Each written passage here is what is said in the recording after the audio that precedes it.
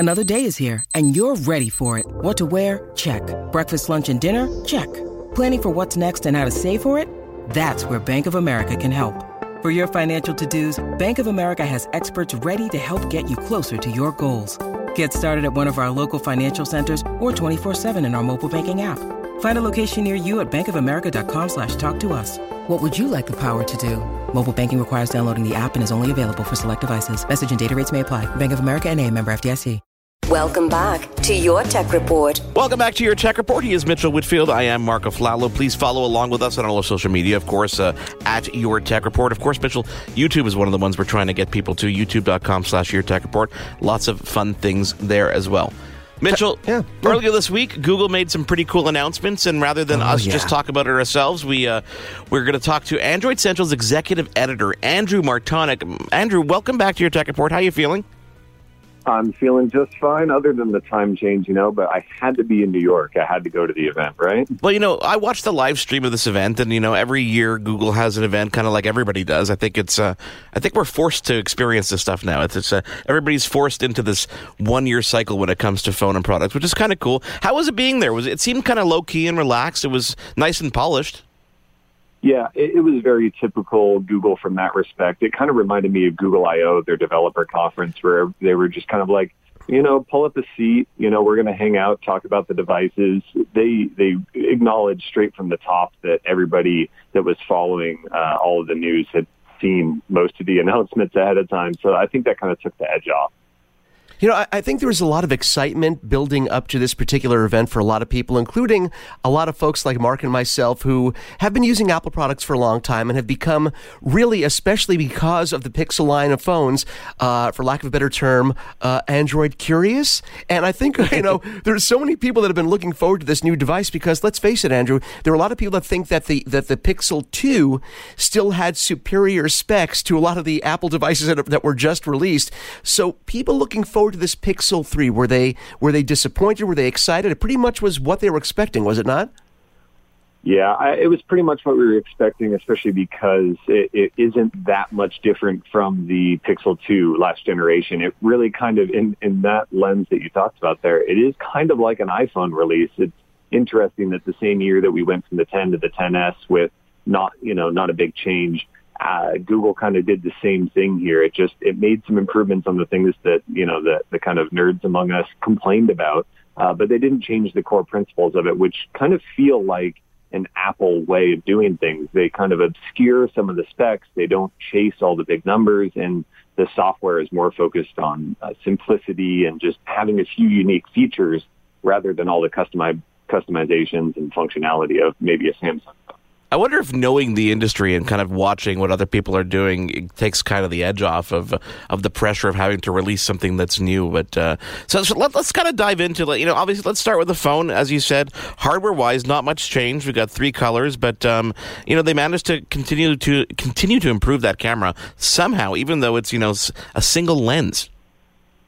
Yeah, it's effectively the same camera, but the story with Google is, no matter where you're doing it, whether you're doing a Google search or using Google Home or, using a camera on the smartphone, they're all about the software and algorithms and their extra, their special chip. They have an image chip called the Pixel Visual Core that does a lot of the processing of things, very similar to what Apple does. I think you see a theme here. The camera is all about using the latest software they developed over the last year to just get more out of what they already have. Now, they did change things on the front-facing cameras, which I think is actually kind of exciting, and people are forgetting about this. Having 2 cameras up front, a wide angle and a regular, lets them do cool portrait mode effects, lets them take really, really high-quality selfies, having 2 8-megapixel cameras, and you can get those group shots with your friends. So it's not just about the rear camera, which I think is really, really good despite having 1 lens, but the front cameras as well. They didn't forget about that part. Not only didn't forget about it, Andrew, but I mean, like you said, that seemed to be a lot of the focal point in terms of, not just, like, as you said, the hardware, but the software as well. But isn't it interesting that we've reached a point where I think they have become so confident in that rear camera? As I said, the Pixel 2, people still haven't caught up to. The 3 does that much more. But look at the focus that we're getting on things that involve community, that involve friends. Like you said, selfies, group shots. I thought it was so interesting that there was almost more focus put on those 2 front-facing cameras than the rear, which has been, the gold standard now for a couple of years. And all the demonstrations that they show, it's all focused on taking pictures of people, of groups, of parties, of, your dogs and kids running around the house. They showed a few of your typical landscape shots and macro shots of flowers and stuff like that. But it was really more of like an active thing, like go out and do things with your phone. And that kind of lends itself to the simplicity of the software. They have a new feature called Top Shot, where it's automatically taking photos all the time when you have the camera open. And so even if you miss the perfect shot, with things going on with lots of people, it will suggest different versions of that shot, and you can scrub back and forth and find the one that looks just right. And the nice thing now is that you don't lose any quality doing that. So when you scrub back or forward in the timeline, you get the same quality photo as when you think you took the photo when you press the button. Basically it takes away the need for people to use burst mode anymore because the camera does it for you. I just had this conversation yesterday with an iPhone user saying, and he's an extreme sports guy. He's like a nationally ranked mountain biker. He's like, I have to use burst mode because I'm moving. And I said, if you just watch the keynote that Google just did, they actually have this as it builds in its own more elegant version of burst mode without the user having to worry about initiating it before they take a picture. And Google, they've been doing kind of interesting things with burst mode before, but that's extremely important. Nobody really uses burst mode unless they know that they needed to do it. And exactly. They found out about it probably from somebody like me or you that's telling people about this. This way, they just think about taking a photo, and then Google can remove that pain point of, oh, man, I missed the shot because, maybe it was a little slow or something like that. No, you didn't. You didn't miss the shot. And now, that's immediately a positive experience with this phone. One of the things that, without being able to go obviously too in-depth, because I've had the phone for about a day and you've had the phone for about a day, first takeaway is it's really fast. Like, everything is really, really speedy. And the other thing that I noticed right off the top is that without having a skin like Samsung or LG kind of throw onto it, at its core, the Android update, the latest update anyway, is quite nice. I think Android 9 Pie is really, really nice. I mean, it's got the funny name with Pie, but it's extremely quick. I'll agree with you there. I haven't had any issues with performance or anything like that. And, frankly, I didn't have issues with performance on the last phone either. But the big thing for me is that, like you said, compared to Samsung, you set it next to it, and there's just nothing in your way here, especially if you're a big fan of the Google services. Of course, I'm really deeply into Gmail and Hangouts and Google Maps and Chrome, and that helps a lot. But even if you're not, these apps are so good that it's going to entice you to want to use them. And in many cases, most cases, the Google apps are the best versions, in their category anyway. So that's why I really like it, and it just has lots of nice little features. They have this new digital well-being system that, a lot, again, similar to what Apple's doing, does lots of things to tell you how you're using your phone, what's going on with it, easier ways to turn off notifications and, kind of quiet down your phone a little bit so it's not bothering you so much, which, I mean, it's interesting that the phone companies are showing us how to use their phones less. But I think we've all kind of recognized that that's something we should be doing, and Pi on the Pixel 3 really does that for you.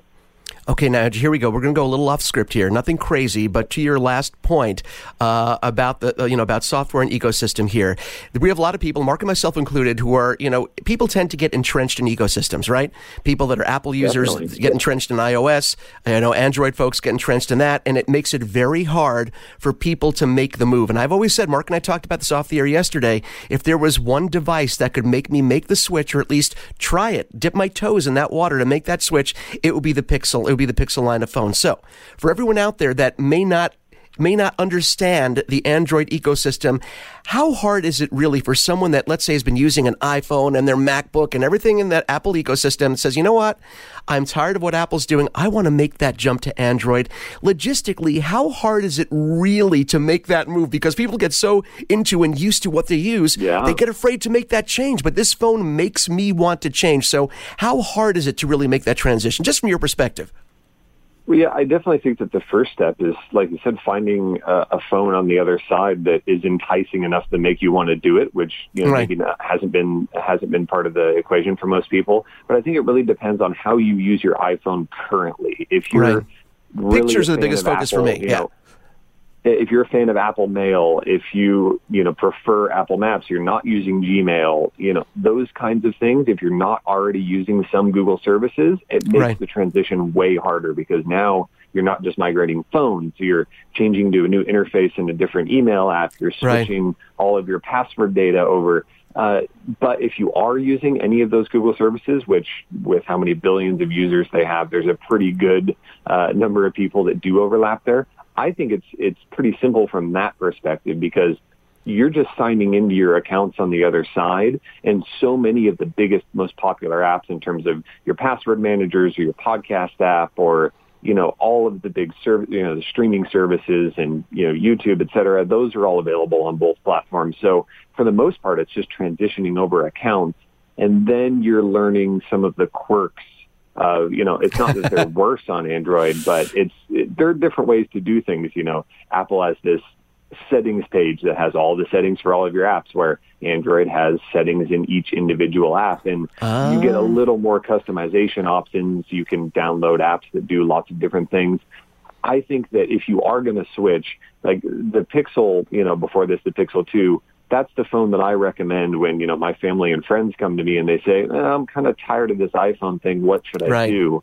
I don't recommend that they jump right into a Samsung or LG phone because I think that they're going to be overwhelmed by that. Not that they're bad phones, but it's just so different.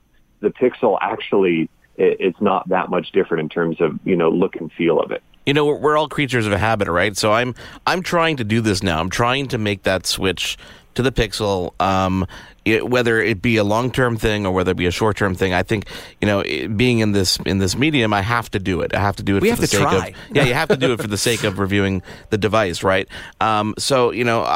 Immediately my focus is, okay, I've got photos, I've got music, pretty much everything else I can easily just, as you said, log into. I use Exchange, so I don't use Gmail, but there's an Outlook app. So, I look at myself in Photos. I'm like, okay, I could switch to Google Photos, but is that the way to go? Is there Lightroom? Because I use, CC. So, as you said, I think you got to really take a deep look at how you use things and take the time to do the research and figure out if you have things like music and photos and important things like that you are going to migrate.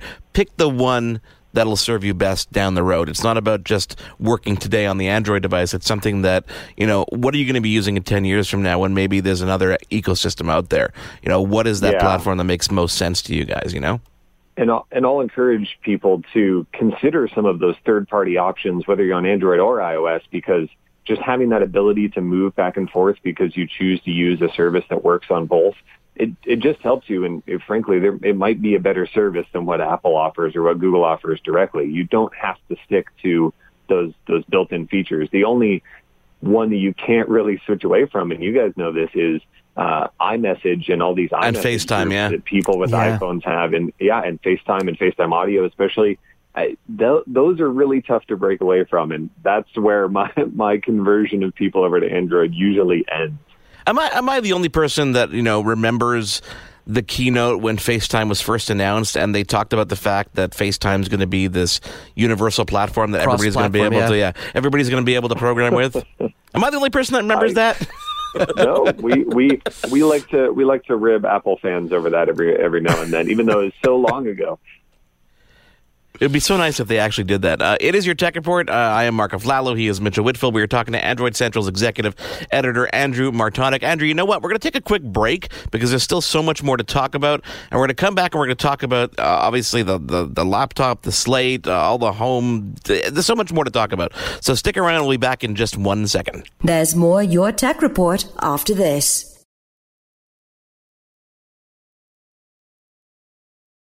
Welcome back to Your Tech Report. Welcome back to Your Tech Report. He is Mitchell Whitfield. I am Marco Flallow, and we continue speaking with Android Central's executive editor, Andrew Martonic. Andrew, off the air, you teased that you could talk about this stuff for hours. That's because you got your own podcast. You want to talk about it?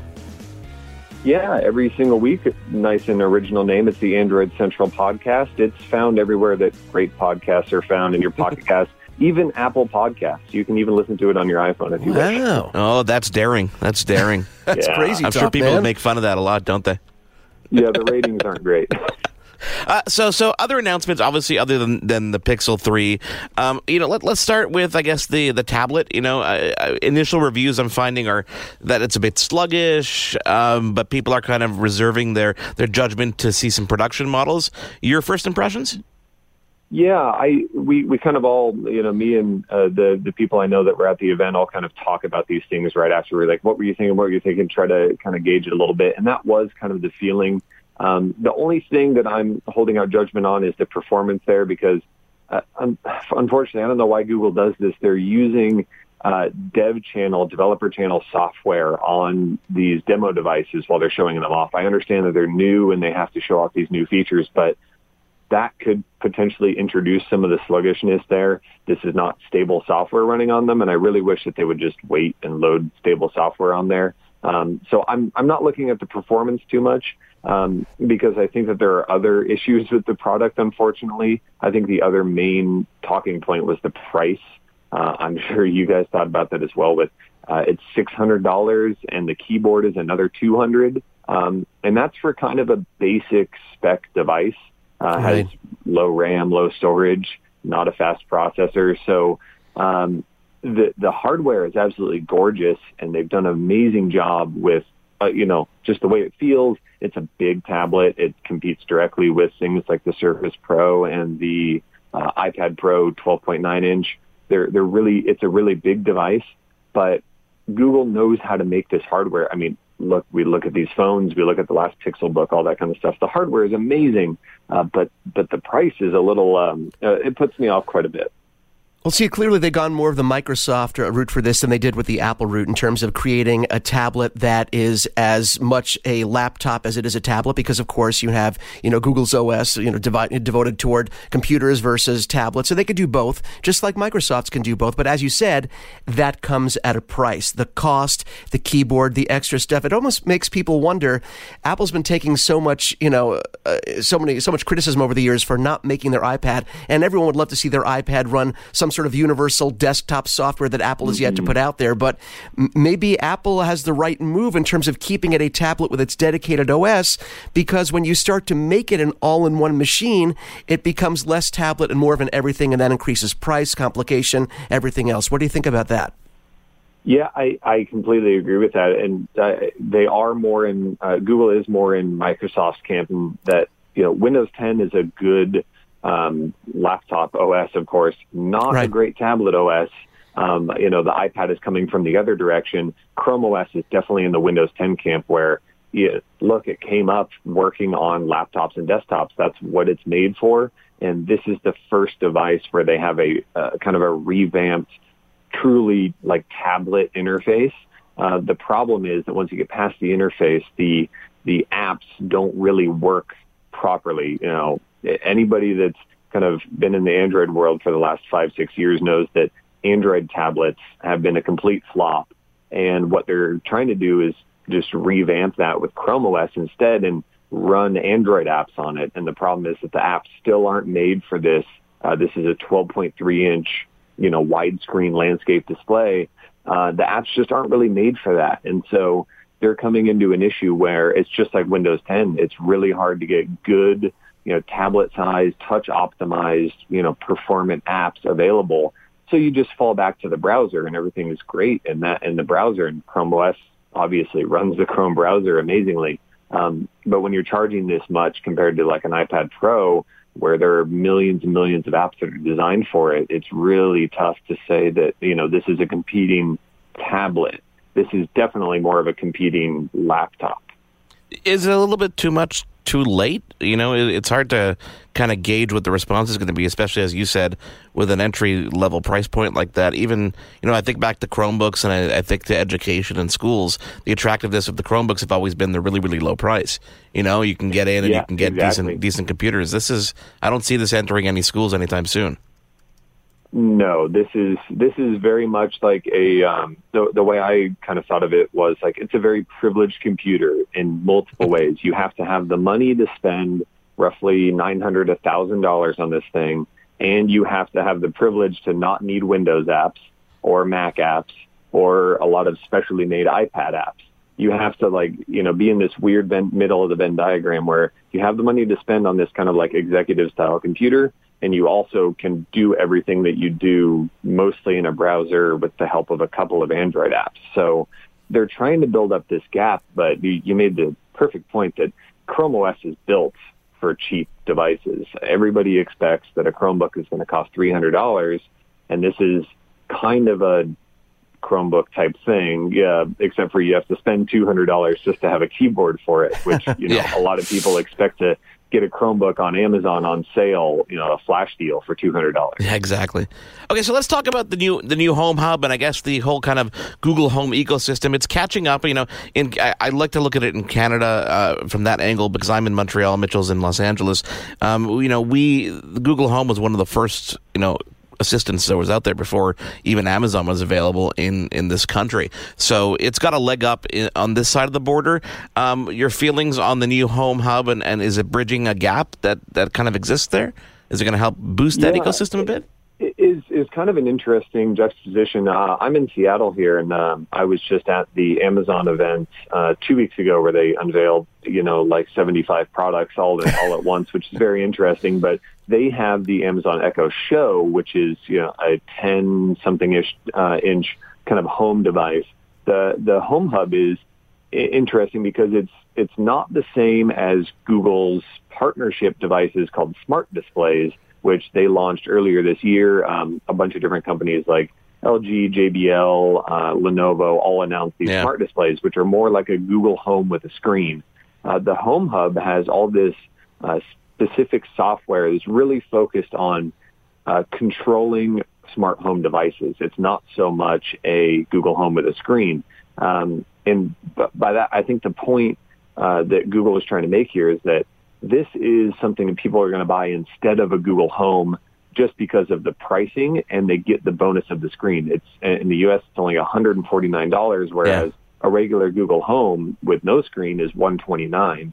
I think that they're kind of positioning this as get as many of these into the home, and that'll get people to buy into the smart home things because it's really focused on the Home Hub. You get a glance of everything in your home going on with your smart lights and door locks and whatever you've got, your baby monitors and all kinds of stuff, your doorbell, whatever.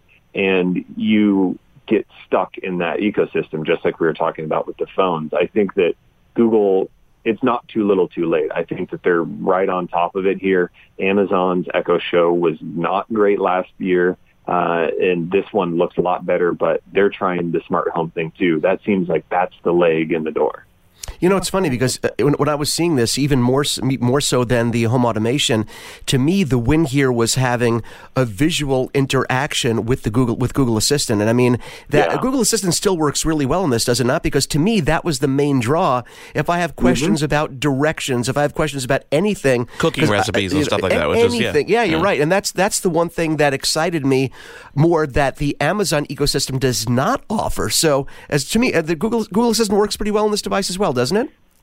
Yeah, the Google Assistant works just fine. It doesn't give you the really much of the functionality of watching things on it. I think that's what the other smart displays and the Amazon Echo Show are more focused on because they have larger displays.